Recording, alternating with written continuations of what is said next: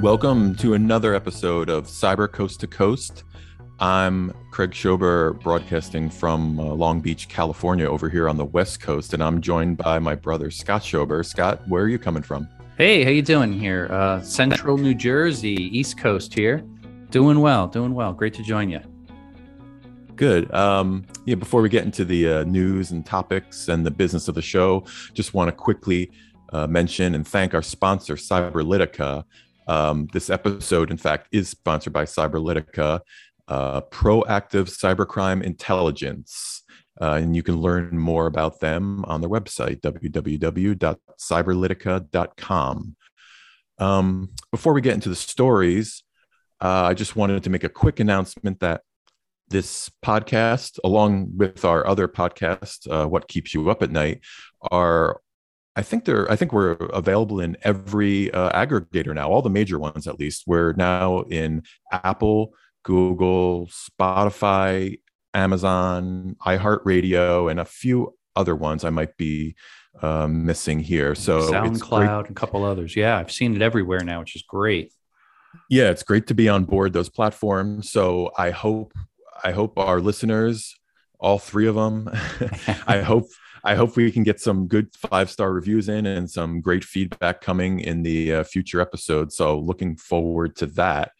I guess let's open up with the first big story. This is a big story that just hit, I think, a couple weeks ago, but I suspect we're going to be hearing more and more about it because it's one of those longer, lingering hacking stories that is going to affect consumers and their computers from coming all the way through 2022. It's the Log4j exploit.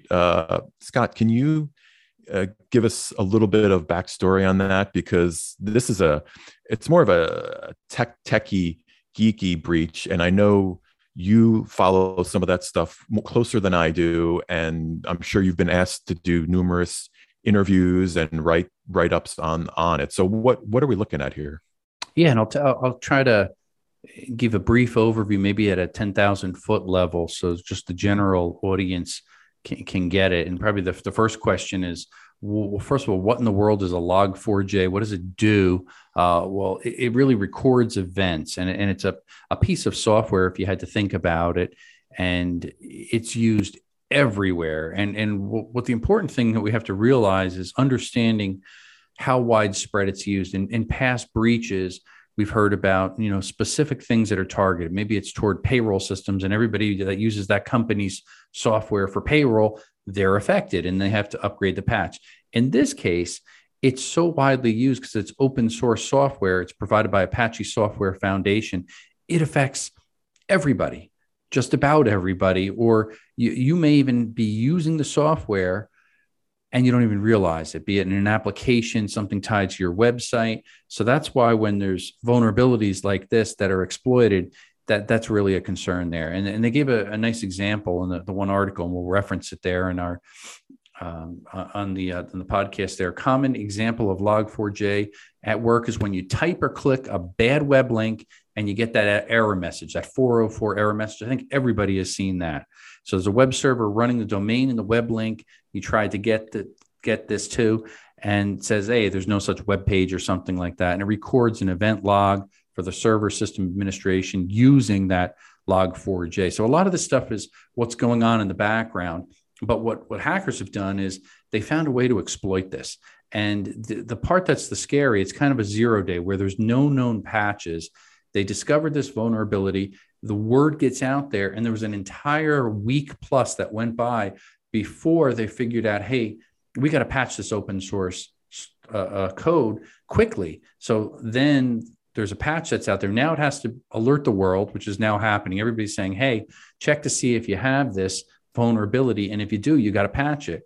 And it's not something where you just simply click on a thing and say, okay, update my security patches. It's done. It takes more work and effort because, again, you got to dig in because the number of things that are affected, everything from like my son loves the game Minecraft. Minecraft was affected. Cloud services like iCloud for Apple, Amazon Web Services, programs that are being run, different types of security tools. So again, it's so widespread where people are using part of this code that just to patch it is going to be a huge undertaking. And my estimate is this is going to probably go on for at least a year before everybody finally gets it patched and updated and figures out where it's being used, what the vulnerability is. So in the end, what does that mean?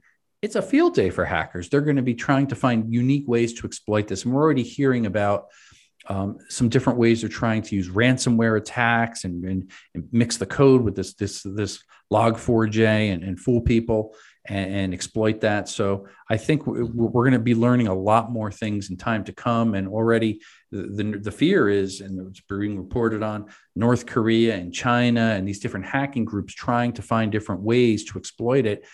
And they're actually guys that are out there, cyber criminals that were using old strains of malware and ransomware, and it kind of it ran its course and it's not as effective anymore. So suddenly they stopped and they're looking for other things to do. Now that's kind of like they're coming out of retirement. Imagine that, cyber criminals coming out of retirement because they see that this is so lucrative to try to exploit this.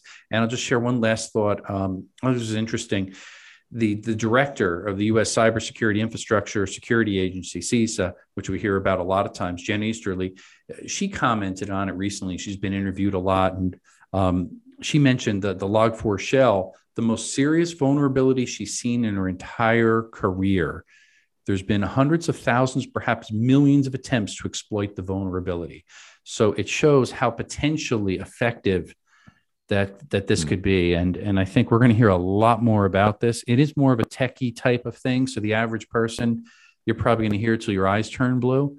But bottom line is it does eventually, it affects all of us and our companies, the software we use, the websites. So it makes me wonder how many other things are out there in the wild that we don't even realize that may surface that can actually affect us. Yeah, it's funny while you were talking, my mind immediately goes to, well, what affects me directly now? What do I see in the news? What do I think about? And there was some eerie parallels to, the COVID variants and the vaccine, because you're talking about hackers and how the malware dried up, and now they can go to a new variant, if you will.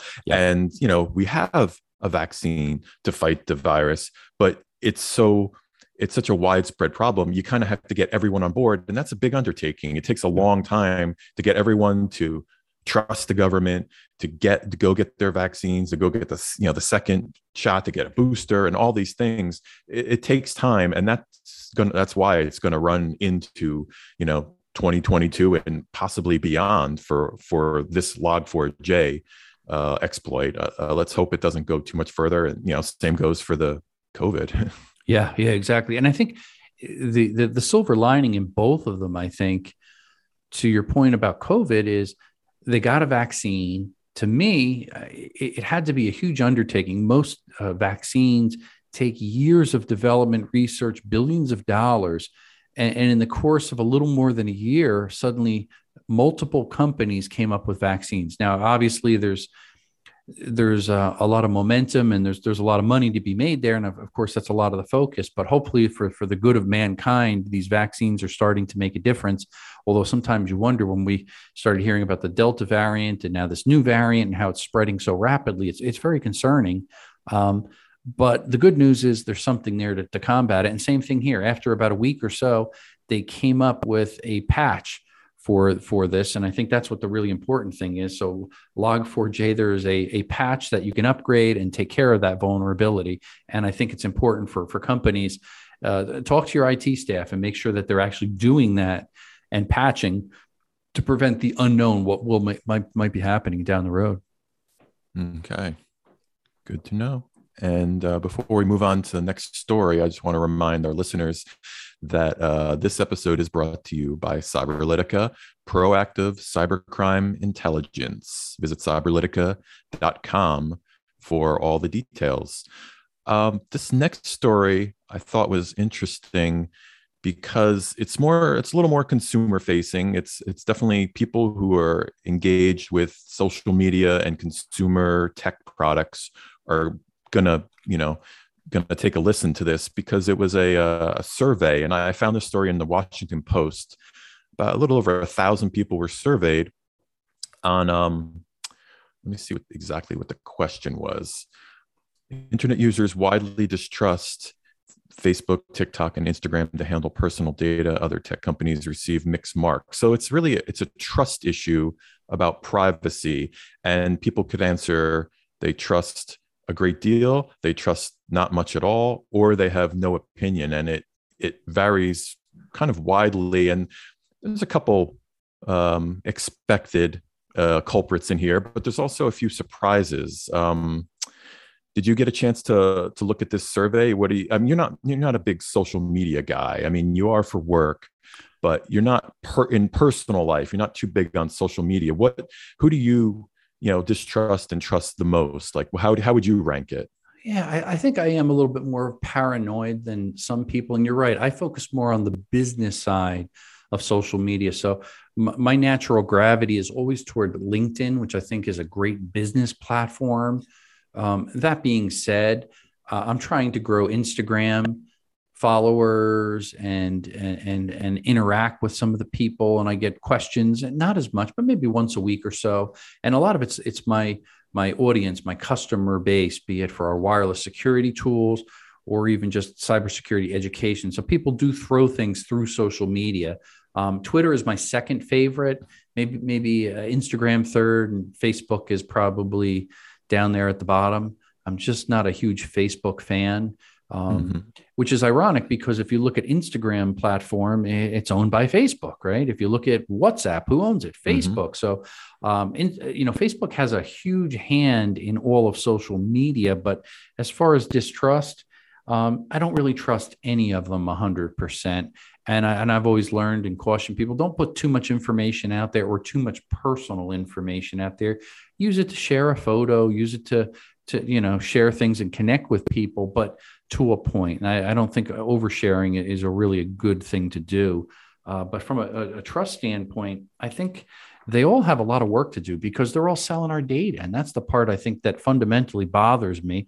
I'll get occasionally these little pop-ups and do you want to share this or not, especially with some of the stuff in the world of Apple now. I think we talked about this on our last episode, which is good. Give the users the option to select what you want to share or not share. And I take a lot of time not to set up my profiles with just too much personal information. I encourage people to do that. So many profiles, especially on Facebook, I see everything, the date they were born. I know the town they live in, what high school they went to. I see all their friends and their relatives.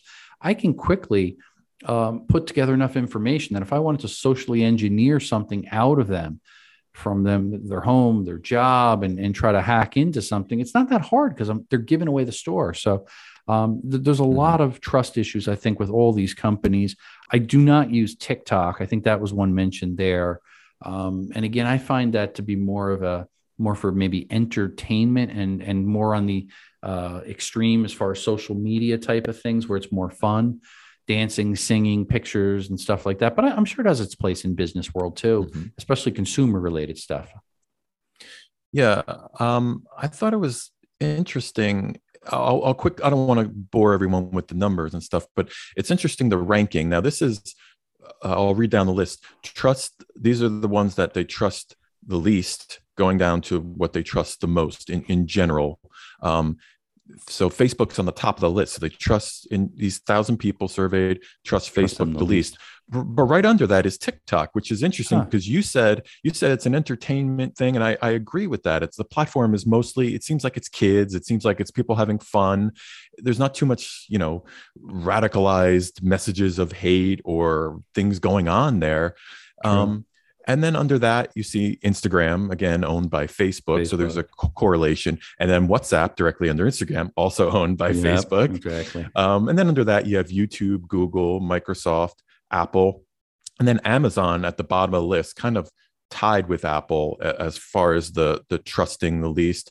But then they have there's a slider that on the way the graph is presented, and it shows they trust a great deal or a good amount. And for Amazon, they had 53%, but Apple only had 44%. Now their trust issue is lower on Apple, which I find strange because Apple has pushed out a privacy and a trust message, and a lot of people are aware that Apple makes their money selling hardware, not data.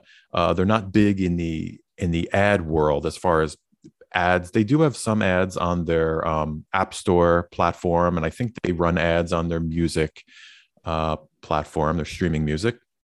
But Amazon, when you think of Amazon, it's consumer goods, it's selling Mm-hmm. stuff. It's all about advertising. You can't go anywhere without, on the internet at least, without finding an ad from Amazon. So it's it's odd that people seem to place more trust in Amazon than Apple.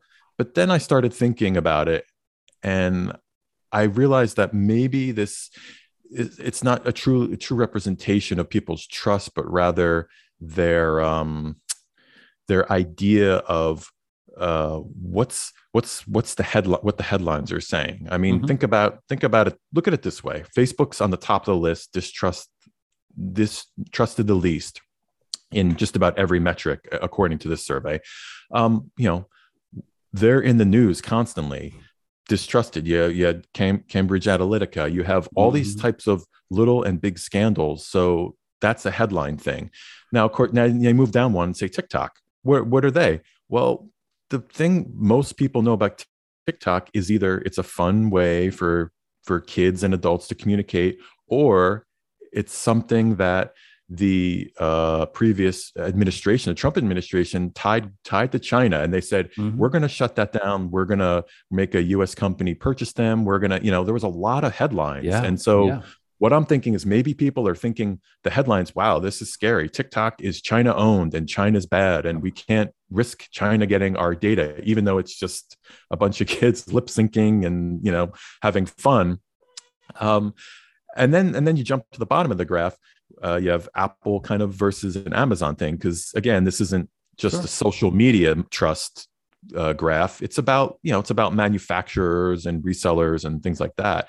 And Amazon comes out ahead of Apple, but maybe that's because Amazon doesn't have they don't really they get some headlines for antitrust kind of monopolistic issues, but they don't get trust privacy issues too much. I haven't Yeah. heard, you got a lot of people with Alexa's smart speakers in their Yeah. homes. Obviously those people trust Amazon enough to do that.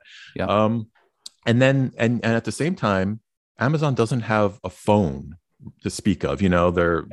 Their phone was a kind of a big failure, one of their few failures Mm-hmm. actually. And so you don't have this personal device with all your data in your pocket all the time, where following you wherever you go, the same way Apple does. Yeah. So that's my 2 cents, my theory. I don't know. Do you have any pet theories about this kind of? Yeah, I think there is some truth to that. And I think back, and even when we were doing, I think it was the book number 2, Cybersecurity is Everybody's Business, a lot of things we talked about with Apple hardware and privacy about the San Bernardino phone Mhm. and unlocking the phone and all of the drama back and forth. I think a lot of those things, because I hear about it every once in a while, are in people's heads. And they say, well, Apple's privacy stands is they make a really strong hardware platform. They lock it out. They don't share it with law enforcement. So they kind of protect people's privacy, but they don't cooperate with law enforcement, is kind of a general statement that I've heard a few times, which there's probably some truths to it and there's some distruths, because Apple is continually unlocking phones, cooperating with FBI and law enforcement, as well as all the phone manufacturers. They're not alone. They all do cooperate to the best of their ability, but there are certain things that have technical constraints and limits on it, and levels of encryption that prevent them from going beyond that. Some of it intended to be designed in, and some of it just the nature of it and the way things work. Whereas Amazon, one thing that stands out, maybe to add to your point, they don't have a phone. Alexa is big and a lot of people use it. And I don't think there's been a huge story that you could tie in with Alexa that there was anything, be it privacy and things compromised. At least I don't remember any giant headlines. There was all speculation and rumor about it, just like Mhm. there was with Siri when it first came out. But I heard a lot more about Siri listening to you. And that's a device that you hold to yourself personally, where as an Alexa or digital assistant, any of them, it's always in a sense listening to certain keywords, waiting for you to hear. And then I contrast that with what does Amazon have in their favor? What have we now all kind of accepted in this world? They have the ability to deliver anything affordably and fast, to the point where how many Prime accounts are there? Not just millions. I think it's surpassed 1 billion or something ludicrous amount. So that means that the majority of people in that survey probably have a Prime account. They use it on a regular, maybe weekly or monthly basis, where they trust Amazon with their credit card and their money on a regular basis for purchases. When do you go back to the Apple store to get a new iPhone or a new computer? Once every 2 years, 3 years. So, the representation in a survey of 1,000 people that are diehard Apple fans and user base, maybe it's not as much as those that are diehard Amazon people that place their trust there. So, yeah, numbers can be deceiving sometimes, but I like your point about the headlines.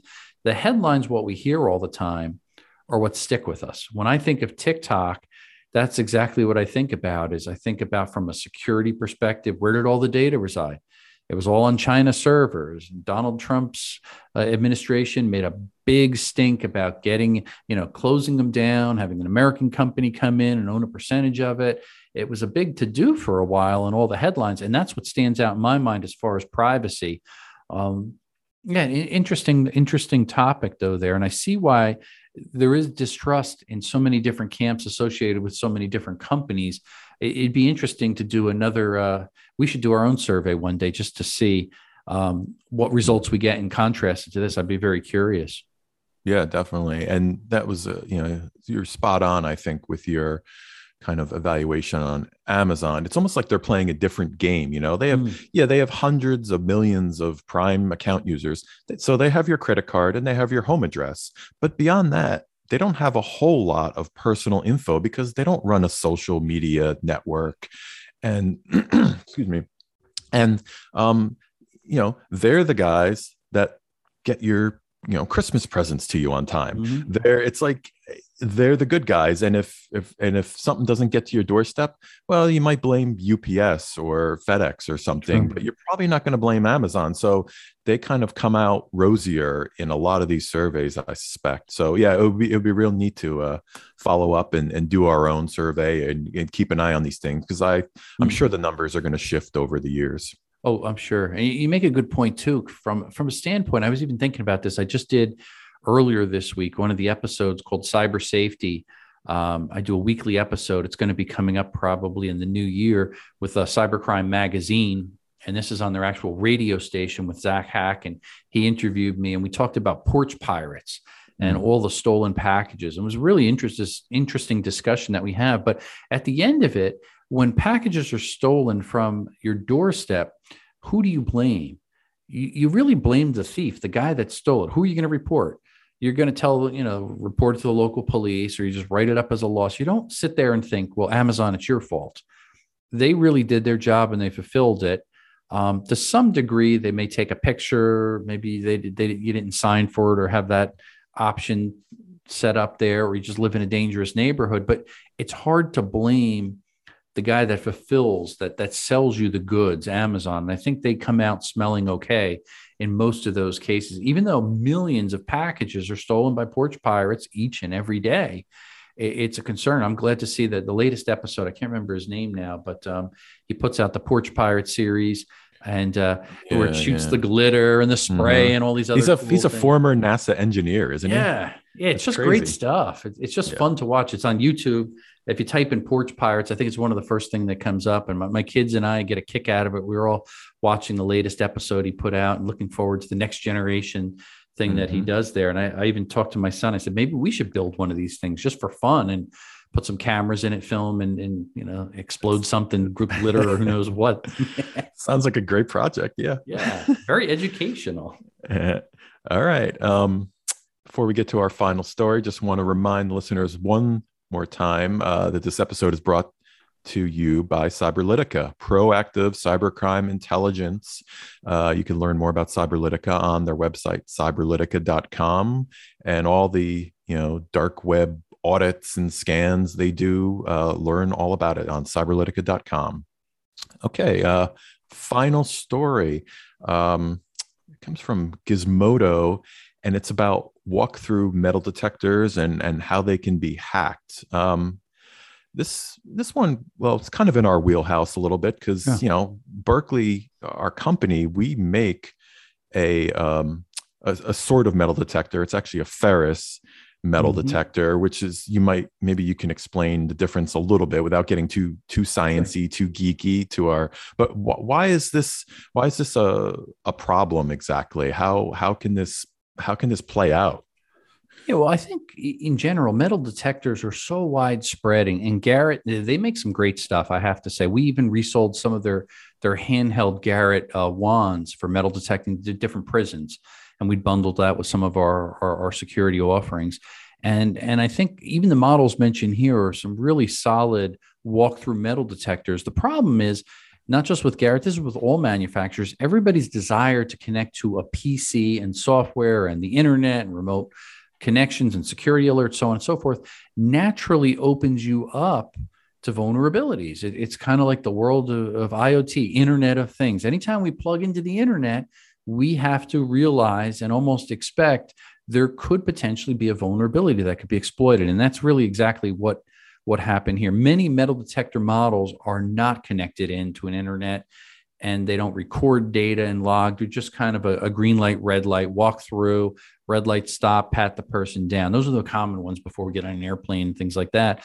But more and more, they're getting more sophisticated where they're going to be tied in or correlated to imaging systems and specific locations on the body where that metal object was actually detected.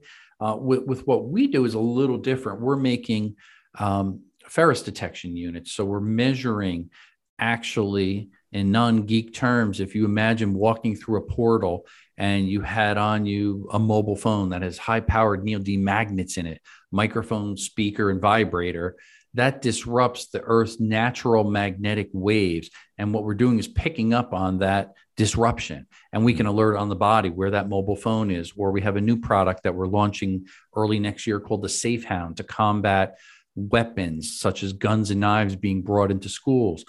An affordable portal that kids, teachers, visitors could walk through just to make sure nobody's got a gun in the backpack and then suddenly you hear about the next school shooting. Again, these are all ferrous detection units. So that means if you're just walking through a metal detector and you have keys in your pocket or a wallet or jewelry on, that's something that's non-ferrous, aluminum, brass, bronze, copper, that's not going to set it off. Whereas a lot of metal detectors, any metal will set them off.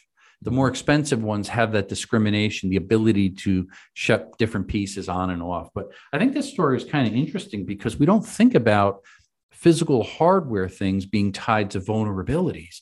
But more and more, as security and monitoring is taking place, there's clearly a shortage of manpower. In other words, you can't get enough security personnel to sit there. You may have one security personnel, and then there's a number of machines, and they're kind of doing multitasking. Okay, you walk through this lane, stop here, go there. It's hard to do that. So they're trying to automate it with logs, with cameras, connecting to the internet to auto-generate alerts and reports. And again, that just opens the door for more and more vulnerabilities and things for hackers to exploit. And in this case, I think they identified 9 software vulnerabilities in commonly used metal detectors, such as the Garrett stand-up ones. Mm. Yeah, it's like that. Our kind of app-centric economy. We're so tied into software, and then that brings about data collection so that AI and experts can analyze it and improve. And it's just that double-edged sword of technology. It keeps coming back to bite us. I don't know if we can ever get away from it, but surely we can hold some of these companies' feet to the fire and make sure that they patch these software exploits so that people aren't getting through with guns, and we're just keeping our airports and other facilities secure. Yeah, I think it's important. And the part that's interesting is it's not always just real time. Sometimes somebody could hack in again remotely, and they could manipulate the data. So imagine somebody, people are walking through a metal detector, and alert goes off, or imagine an alert doesn't go off and they walk through. but yet they have the association to maybe a camera or something like that, and they're looking for a terrorist, let's say. Well, maybe somebody got on there and realized that John Smith, the terrorist, is going to be coming through at 2 o'clock through Newark Airport, and they remotely hack in and they shut off the module that has an alert threshold set to something. Maybe they lower the sensitivity, or they have it do a silent alarm. So security personnel don't even know it. And now the person walks right on the plane. It's those type of extreme 1 in a million type of scenarios where it's hacked and manipulated to do really bad stuff. Those are the things that I worry about more so than tracking the number of people that went through, or some other, useless statistics that a lot of these things generate. Yeah, that's a scary prospect. Yeah, scary stuff. And especially when you think of traveling, we need security. And we need a sense of security, especially when we're boarding something as an airplane or things like that. That's right. Big targets. Yes. All right. Before we go, we're coming up to the end of the year. And I think maybe we should do, I was thinking actually, maybe we should do an end of the year, kind of a sum up for next week's show, because that's the final show of the year. And, we'll pick the biggest security stories, privacy stories, whatever stories of that made 2021 kind of, what it is. But before we go, is there anything you're going to be up to? Any events, any books you're going to be, checking out, any podcast, anything like that?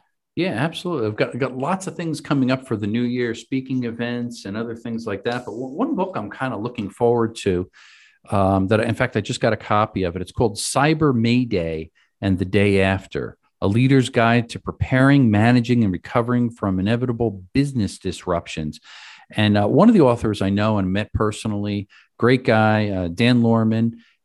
He does a lot of stuff working for in the IT space there, in the cybersecurity space. And I like this because he's really talking to the audience of government CISOs, executives. It could be agents. Lots of different insight is shared throughout the book.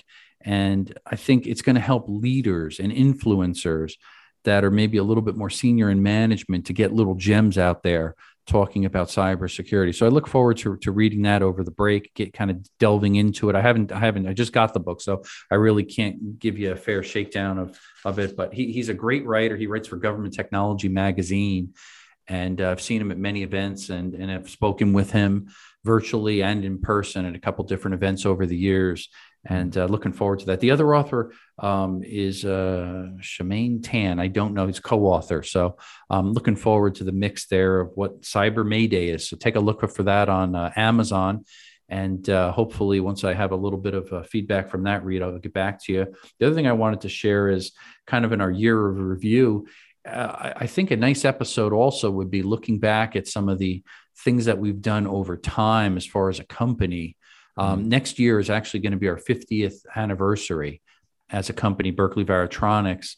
So we're still a small design company, family owned, privately held, yet we continue to go on through pandemics, through Y2K years ago, through hurricanes, through power outages, you name it. We've seen it, I think, over the years, and we've learned a lot of things, how to survive as a small business in a quickly changing technology world. So I'd love to share some of the insights and things that at least I've personally observed. I'm sure you could share from your perspective.